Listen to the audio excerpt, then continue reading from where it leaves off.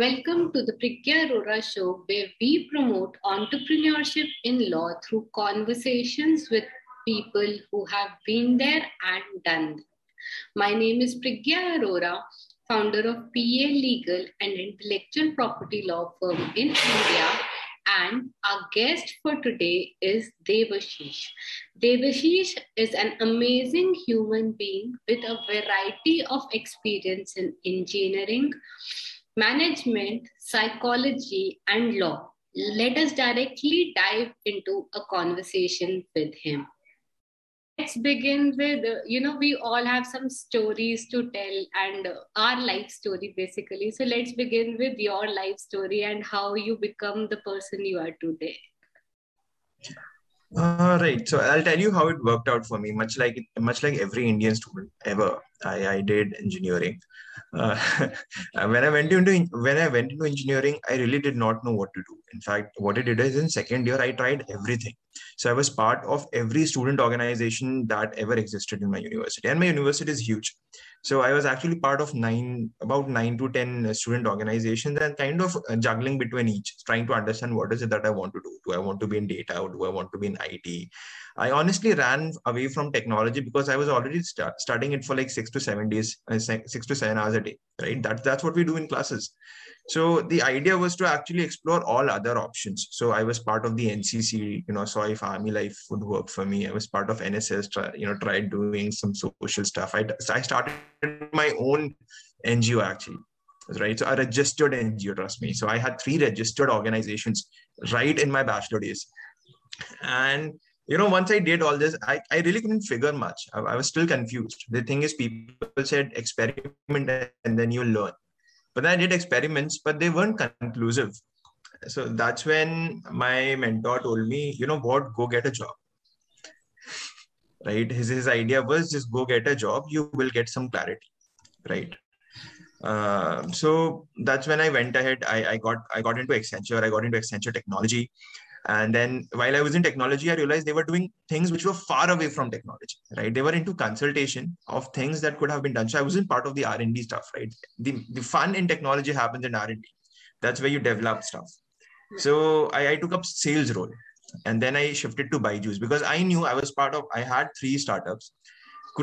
I failed in all 3, right? Some initial traction, I had some foreign clients, everything going good, but not that great of a traction. So I knew sales is super important. That's where a lot of startups fail.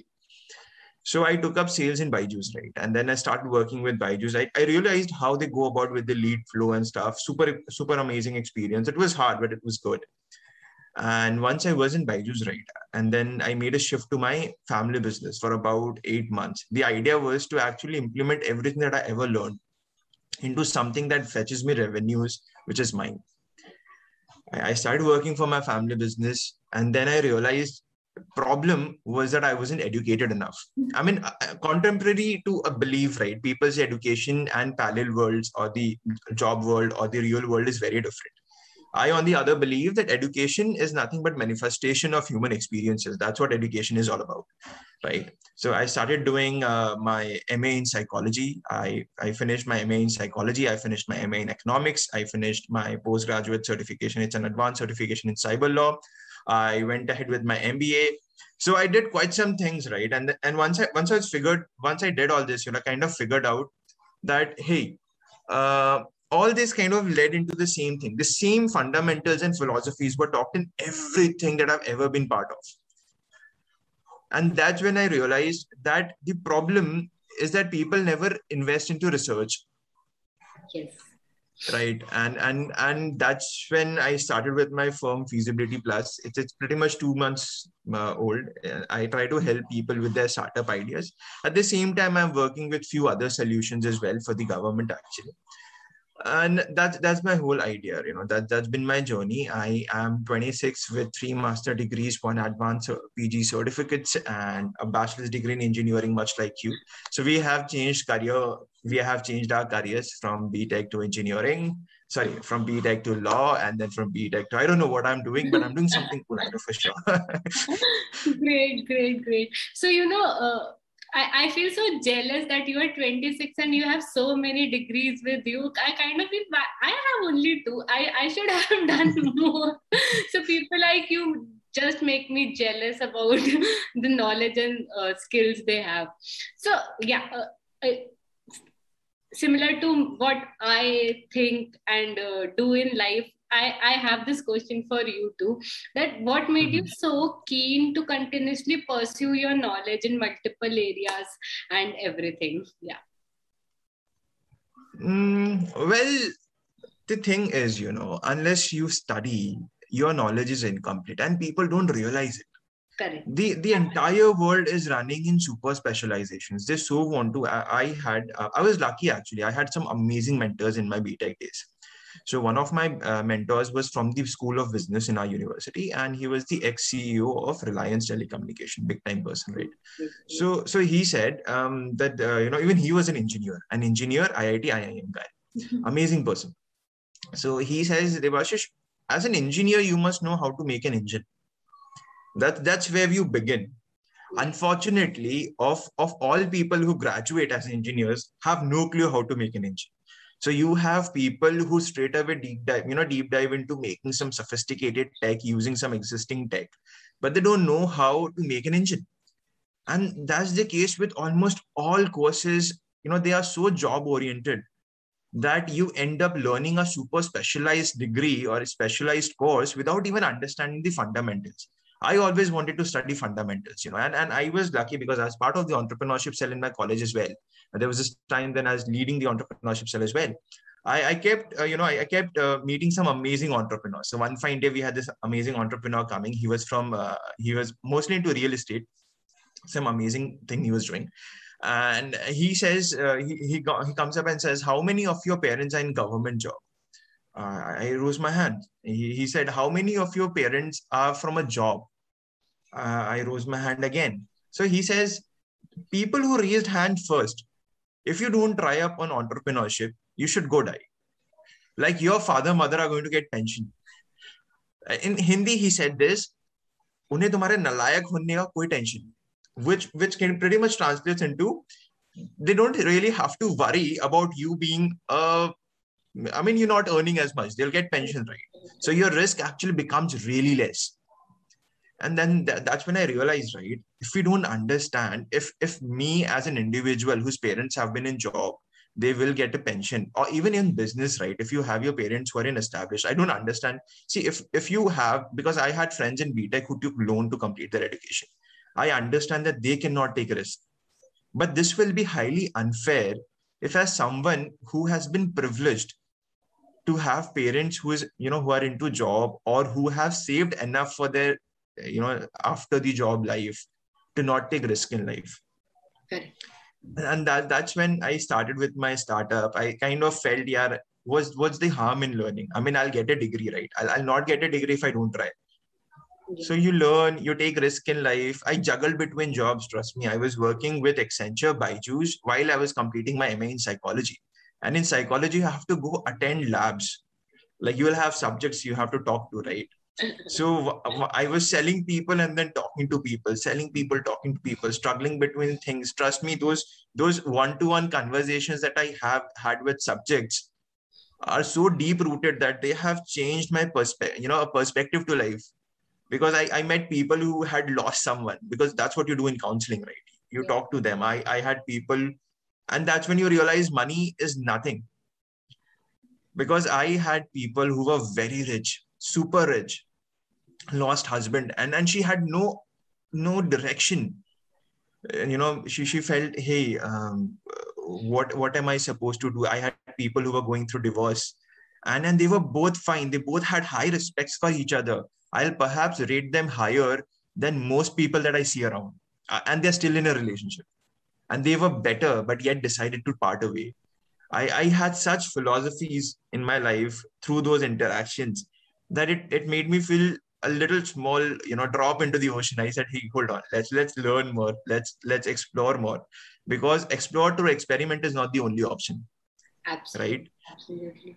So, I am also a continuous believer of we should upgrade ourselves, upskill ourselves, Mhm. unlearn, relearn, and everything. Because as we all know now that our college curriculum is not something which we can live on. Sometimes, like our engineering college used to follow a curriculum of, I think, 1980s or so. So everything evolves, and then people have to spend time in learning what they want to learn and not just learn anything that comes on the way. Anything that Mhm. comes on the way is also a perspective to explore things. But then eventually when you are taking risk with especially a startup, then some directional learning has to be there, like what are the skills Mhm. where people lack in and what do they want to develop. uh, Mhm. Coming to psychology, I like to say that psychology is a subject which is underrated among startups, lawyers, and I think everyone. I had a conversation with another person. He said, I am doing a research on type of clients and types of mindset which the clients have. So it's called client types. So it's a branch of psychology called client types. And if lawyers Mhm. could learn that, I think it would be something amazing to just figure E- out their case, their mindset, and everything. In fact, I feel because I was lucky when I was doing my psychology degree, right? So I had Manpreet. So Manpreet is the manager of a district court, Hmm, hmm. and super super fun. Actually, we both were riding our scooties and the Activas actually. And a police person caught us. He's like, you don't have a helmet. So his reply was, "Court mein aake le jana." So that kind of attitude, right? Super amazing person. Bad thing to do, but theek hai.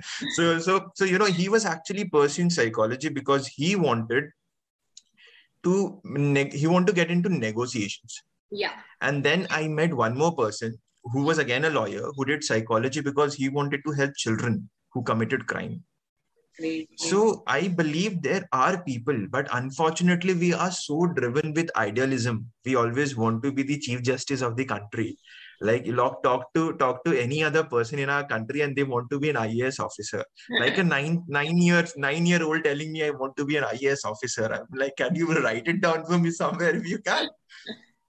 So psychology is certainly a very underrated form, subject. But I was lucky to have met people because they were lawyers and they are pursuing psychology. Unfortunately, even today, the system is such, and not only in our country. I would say our country is way developed than a lot of other countries. Correct, correct, correct.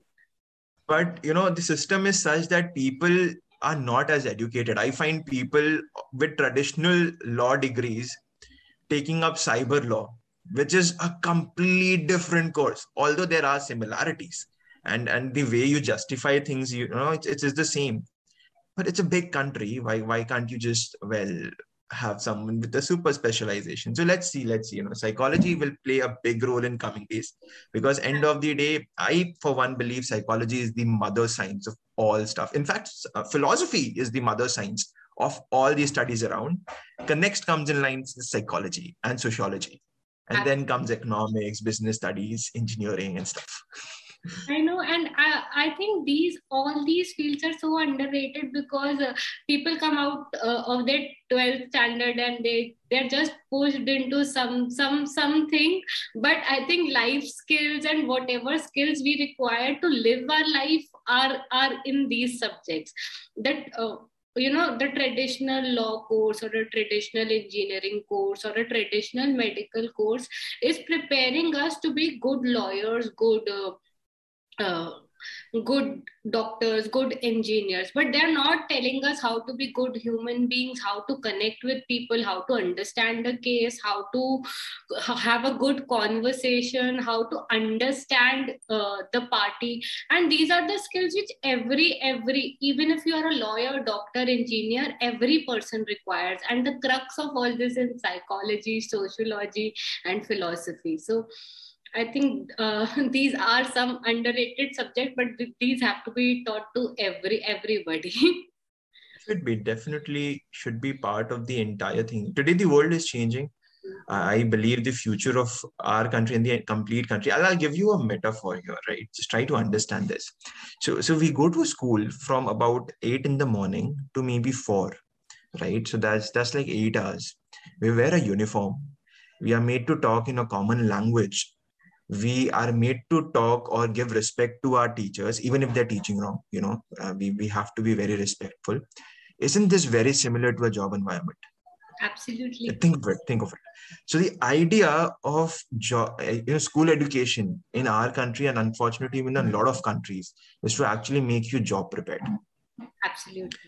100%. I kind of envy the education model in Japan, or how do you pronounce it? I would say Japan, where they have to clean their dishes, they have to help clean the entire classroom, they have to learn taxation, cooking.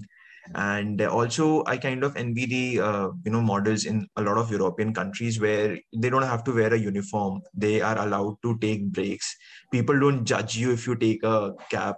So as it happens, I kind of made shifts, right? There was a time after my MBA where I was really low. I had no idea if my startup will work or not. That happens when you start with a new brand. You have made a decision that you want to take it further, and you're not getting any clients.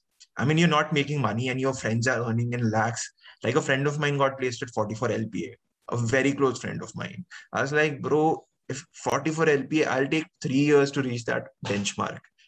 Yeah. Right. So I felt that's hard. But then later did I realize, and you know what, to my surprise, he left his job. He left his job and started his startup. And I said, dude, so all this time I thought, he's doing good in life, is all sorted. But then once he reached that place, realized that, hold on, perhaps that's not what we're seeking for. So the entire degree needs to be, needs to make us, the entire education system to begin with will have to help us make correct choices in life. That's super important. And learning SST, learning basic sciences is okay, but we have to spare time into learning how to make correct decisions. Unfortunately, moral science is taught only until standard 5. They don't teach it in standard 10th or 12th or in school or in colleges, and that's sad. Yeah, sometimes I feel like school should focus more on preparing humans to be human beings rather than human resources. Correct. Everybody is moving towards human resources. Humans are not resources. Humans are living beings. So we have to be human beings first and then become a human resource. But all our education system is probably teaching us to be human resource than a human being. Yeah, I mean, I feel every human by the very virtue of birth becomes a resource, because even if you're working as an unskilled labor, you're working for someone, right? If you're working as a skilled labor, you are a super good, a really amazing, let's say, a good resource. However, resource is a very subdomain of just being humans. Yeah. You have to understand that. And when we focus on making people job oriented or making them a resource, be it self-employment, employment, or any other way of employment, right? You focus on a very small aspect of life. You don't look at big pictures. And I'm very sure this is one of the best things that have happened during Corona. People are slowly learning that they don't need a job to, they don't need a high paying job to be happy. They really need their family. They're looking back into what is it that they want. I have so many friends in my circle who have left their jobs and are earning a decent pay through doing things that they want in their life, and they're happy. So people have been looking for motivation, right? On the deathbed, people will pay a lot of money to have memories. But then you don't make memories doing jobs that are not what you intend to do. As in, you jobs that have been given by others just because you need money. So you have to make memories, and memories can happen through purpose.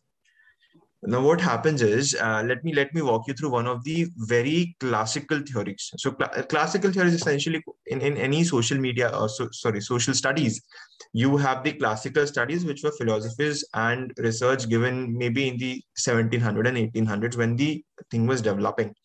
So then came the theory of needs, which is pretty much a pyramid. And right on top of the pyramid is self-efficacy. What does self-efficacy stand for? Is, is when you have realized what is your purpose in life or to people, and then you work on that. That's when you have met all your safety needs, all your survival needs, all your you're done understanding money doesn't mean a lot. It does mean something, but not a lot. And I believe right from the beginning, if people can aim on those self-efficacy stuffs, there are chances that you can skip some years wasted. Live for your last night on earth, please. Because end of the day, if on your last breath you're not happy with your life, there's no point living life right now. Correct. Think of it this way: there is no tomorrow. This is your last day. So what is it that you're going to do? Are you going to do things that are making you happy, or making you on the last day on this earth happy? Do that. Live for memories is what I'll say. Take breaks. It's okay to say a few clients, you know what, I'm taking a break, I'll not work. It's good. Good to say no. Absolutely. I think if God give me one choice to do something for myself, I'll say just I want to be happy in every moment of my life. Nothing else matters. If I am happy, I'm fine. I can do work. I can speak to clients. I can do unlimited amount of work if I am happy, and that's the reason probably I too switched over and started off with my own practice. I mean, I do this experiment with a lot of my subjects, especially with my friends. All my friends, somehow they think psychology and psychiatrism is the same thing. And I'm like, this isn't. I can't prescribe you drugs. That's not my forte, right? Drugs in the sense medicine, like, it's important to mention medicine. So I do this experiment with a lot of my friends. I tell them, think of it, take some time,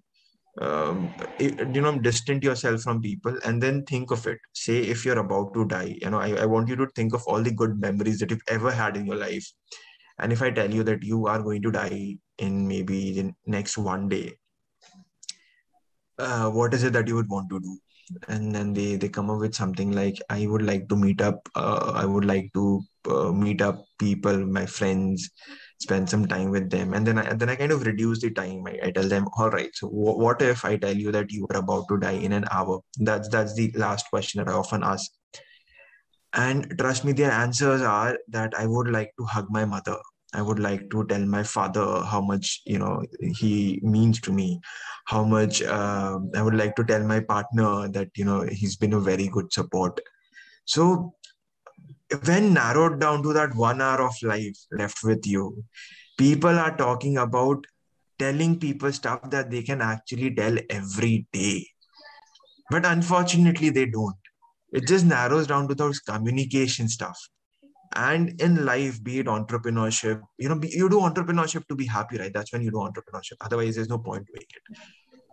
There are so many definitions of entrepreneurship. There are legal definitions of entrepreneurship. In USA, they say that any firm working in non-predictive environment is a startup. I mean, that's practically business. But anyways, they say that is entrepreneurship. But I believe entrepreneurship is living for those 1 hour, 2 hour last moments of your life. If you have that motive, if you have found something, a gap that is worth living for, because in end of the day, when you have that 1 hour, 2 hour left in your life, you can say, you know what, it is because of my efforts that gap or that problem was made a solution. Because when you're making solutions, you have memories. When I was working for NSS, especially with my NGO as well, so it's working parallelly for both, I used to go around and teach people basic computers, like Microsoft Word, Excel. Those kids, they've never seen laptop. And we guys had laptop in BTech days, right? Everybody had laptops. That's what you do in NSS mostly. So NSS, by the way, stands for, it's in government Indian, national service scheme. I believe it's national service scheme. But yeah, because a lot of people might not know what NSS is. It's essentially taking your time off to do some voluntary work. And I came home, I came to hostel was home then. So I came back to hostel with smiles, and they kind of stuck with me for the entire week. I kind of felt that my 2 hours made more sense to me than the entire week. And that's what entrepreneurship does to you. And end of the day, if you have those smiles, because if you are serving a client well, he will have smile on his face. He'll tell you, dude, it was because of your involvement that the project made this success. Or, you kind of become friends with I have for sure become friends with my clients. I'm like, your idea is not going to work. He goes, bro, why are you saying this? I'm saying, because I want to be the devil advocate and make it better. This will not work at this point. So it becomes fun. It's those communications, those 1 hours that you live for. So that's my take on entrepreneurship, right? Great. So Debashish, now, from engineering to psychology to entrepreneurship, and let's now come to cyber laws. So how did you choose cyber law as a subject, and what was your motive behind it, and how it's helping you now? To begin with, I was fascinated by law because my father was a bureaucrat, right? And I understand that laws kind of is important. I took up economics and I realized that, hey, laws are important because we have to save the commons interest as well. We cannot be working for one person interest. But when you look into the present world, everything changing from physical world to a cyber world, where things are all intangible, because you are an IP lawyer, attorney as well, and you understand that the intangible assets will perhaps have more value than tangible assets in the future. Absolutely. Right. But the laws around intangible assets have to be a little different, although there are metaphorical similarities between the cyber law and the physical law. It's kind of the same. It follows the same sentiments and all things, but then you have to twist the laws. Because here you have something called copyright, right? I am the wrong person to tell this. You will perhaps be the better person to tell what copyright is. But you see, you understand profiling 360, right? Pretty much looking. So things are different in the tangible world. If you have a land on your name, nobody can replicate that land. That land is yours. But in the intangible world, in the cyber world, let's say. So in the cyber world, what is yours can be someone else's in just 1 second or 2 seconds. All you need to do is Control C, Control V, ta-da. So that's what sparked me, that if the very fundamental of these two universes are different. Here we are talking of unlimited resources and in the cyber domain, because everything can be copy pasted. We are talking of a shared economy because you don't need to copy paste. You can pretty much use the same thing. But in the real world, that is not the same. Yes. So if these two are different, why are we following the same domain? I mean, why are we following the same rules for it? So fortunately, Indian government is working on it. There are amazing people that I have met who are working on it, but because this is a very new concept and we need to save the interest of few big giants, sarcasm. so things are a little I really slow. get that sarcasm. So things are a little slow, but I guess with proper people being involved in the process, we should have cyber laws as strong as Europe. Europe has done some really good work on it. Singapore has done some brilliant work on it. Yeah. And once we have those laws with us, where we can save the interest of commons, much like the normal laws, it should get going. And I think all these domains are like ever evolving, because correct. The new technology, the new ways of living, 5 years ago from now, we never knew that cryptocurrency will pop up like a huge giant in the business. And similarly, I think when we were in school, we never had laptops. We had big computers and everything set up. And previous to that, when we were in our KGs and everything, computer was not there. So we have seen step by step the era has changed. Everything is changed, and now people are speaking about space laws, and things like that. And I think one is this outer space where we live in, and one is this internet and digital space where we live in. Both are contradictory and both are ever evolving. Even outside space is ever evolving. The internet space or the digital space is ever evolving, so law has to be ever evolving, and people are working towards it. It's not that people are not working towards it, but sometimes we get less number of people who understand the intricacies involved in all aspects of this, and then and here comes the specialization which save us, and probably we get an interest and we try to evolve ourselves in that field. Right. I mean, the law itself is not understood because what happens is, let's take an example, right? So we have police to protect the interest of people when it comes to criminal laws and civil laws. Correct.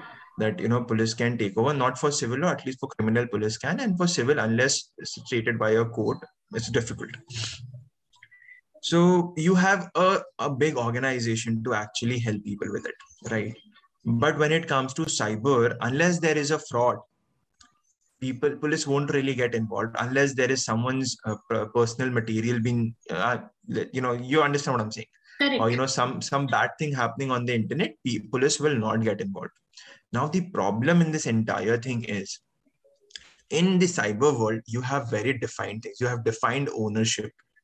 In the cyber world, your ownership is defined, protected by agreements. And who governs these agreements?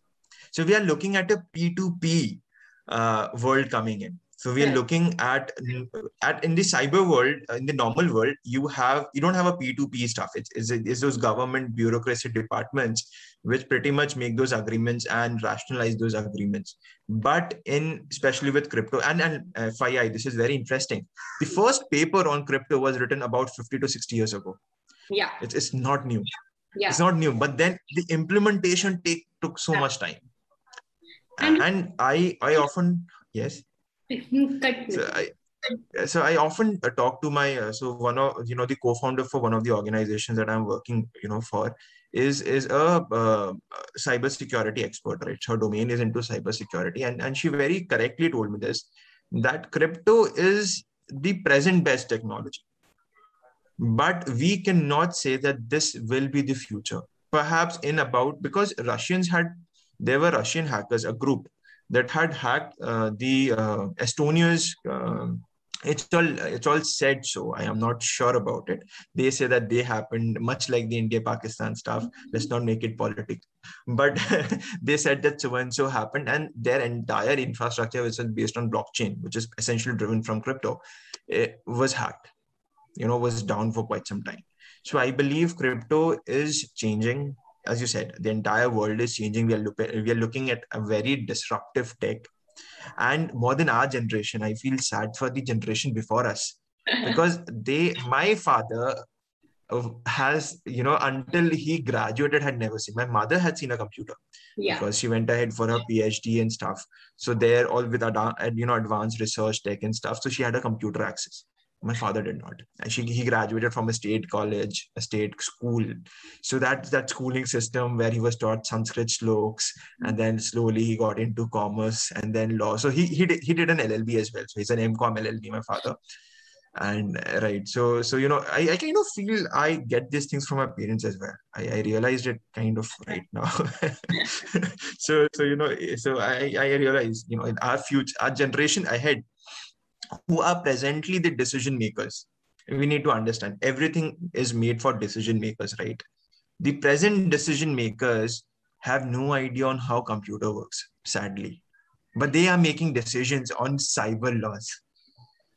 So you expect there will be some problem, but let's see how fast do we come up with solutions for it. I was saying I too feel sad about it, because sometimes the kind of cases we deal in, it becomes so difficult to explain to the decision makers that what kind of intricacies are involved when we combine law, technology, and we come up with something. Yeah. So especially in India, we are still progressing towards that, but I don't think we are evolved to the extent which is required. Mm-hmm. It will take time, right? In fact, a lot of time I have said to a lot of government organizations and to people abroad as well, that India for once is a very new country. I mean, 75 years old. We just celebrated 75th Independence Day, right?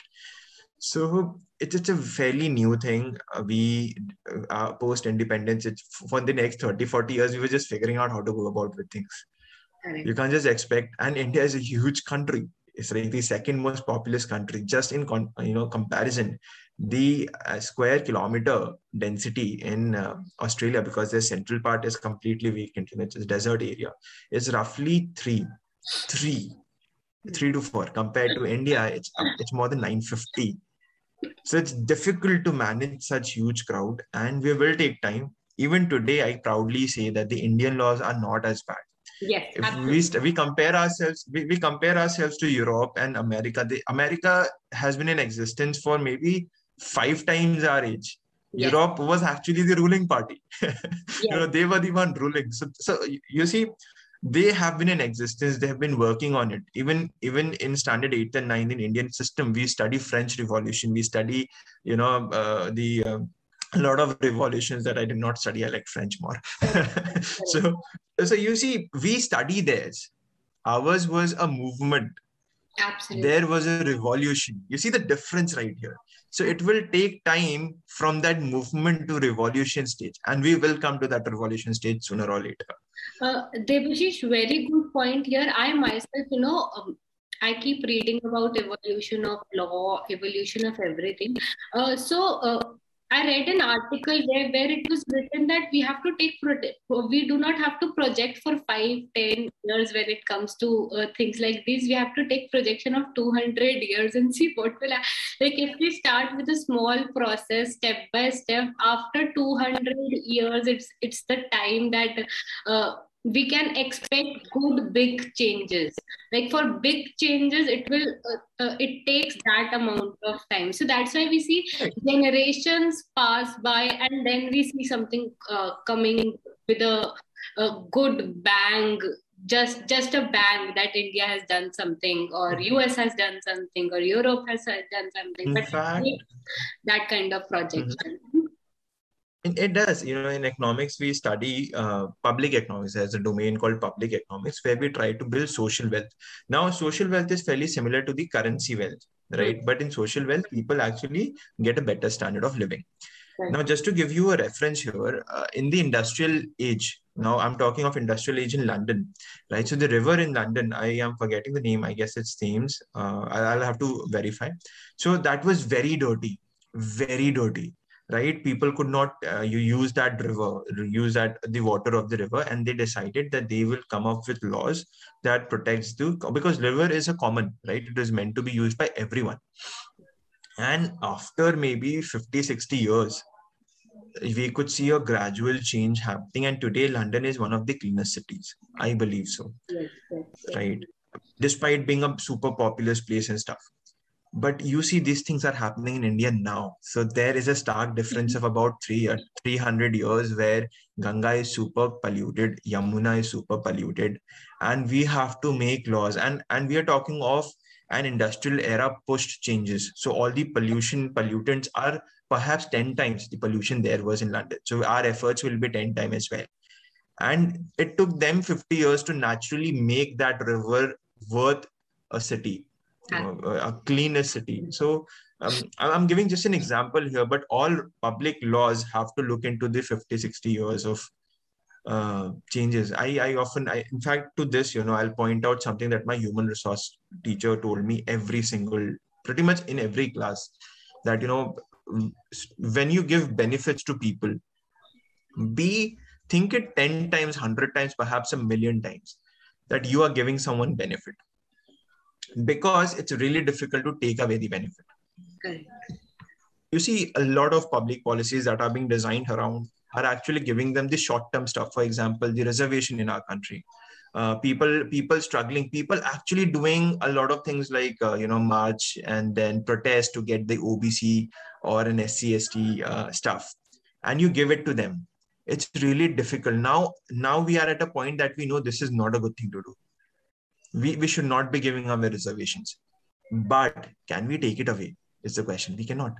Because the moment you try to take it away, there will be protests. There will be people saying no. And because this is a democracy, you have to listen to people. So that's the same with laws, you see. You have to be 100% sure that the law or the benefit through the law that you're giving is important. For example, the RTI, right? We came up with RTI. But then the very moment the RTI was launched, the government was very clear that RTI does not, it just does not encompass everything. So you cannot ask about defense related things. Now, I don't know if that was a loophole made or it was made in genuine interest, but that's important, right? So we have to understand exceptions while making law. That, I mean, the entire idea of this thing that I was saying is that at least as lawmakers, as policymakers, as the youth, we need to understand exceptions more than the law itself. But unfortunately, the entire education system kind of teaches you the laws. It does not teach you the exceptions. And when you understand the exceptions, do you excel with life? Absolutely. Amazing, amazing, Yeah. amazing. So now, coming back to probably I'll ask you this, that I know you're not a lawyer, completely lawyer kind of person, but you are an entrepreneur who is related to law, who is working in various fields with the government, with the private sector, and with a lot of experience. So what advice would you give to young legal entrepreneurs? How should they go about it, and what should be their kind of roadmap with life? Yeah, let's put it this way. All right. All right. So the second part is difficult. The first is super easy. So I'll tell you about the one thing that, in fact, you know what? Now that I think of it, both are the same. See, when you are, life is completely, I remember in my operation management classes, we had the CEO of a very big operational firm coming in, into lot of maintenance, designing, in the terms of designing processes. So he said, why do you guys do an MBA? So a lot of people said to be effective leaders or to understand business world. And after maybe asking people for around 10-15 minutes, he says that the entire idea is to make you better decision makers. Right. And in terms of decision makers, the first thing that you have to do, and this is my experience saying, is that you have to differentiate between what is in your hand and what is an external pressure. Right. If something is not in your hand, there is no point rubbing, or thinking about it that, hey, how will I go about with it? How will I do it? This should not be, this is not fair. Instead, make an attempt, deal with it, and then focus your energies on things that are in your control. The same with government compliances. You see, government compliances have to be done, period, about it. Don't struggle understanding experiences. Sorry, those don't struggle understanding those loopholes, those exceptions, that, hey, can we do this, can we do that? Be fair with it. The government regulations are made for the commons, not for you in person. So don't really push yourself doing things that are not in your control. And that's the same with life. So in terms of law, understand law, do things that are written there, things that are in your control. And in life, you do the same. You can, for every decision that you make, you figure out whether this is in my control, not in my control. If it's not in my control, don't worry about it. If it's in your control, give it your 110%, perhaps 200%. Absolutely.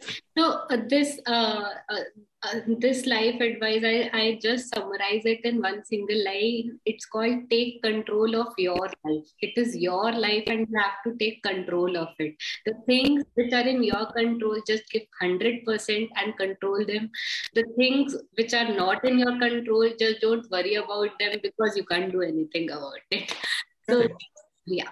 So with this, I would like to end, and I like to thank you a lot for all the life advice and differentiation between human beings and human resources. I think this episode would be absolutely wonderful, and people would really enjoy it. So thank you so much, Debashish, for your time and being My here. pleasure.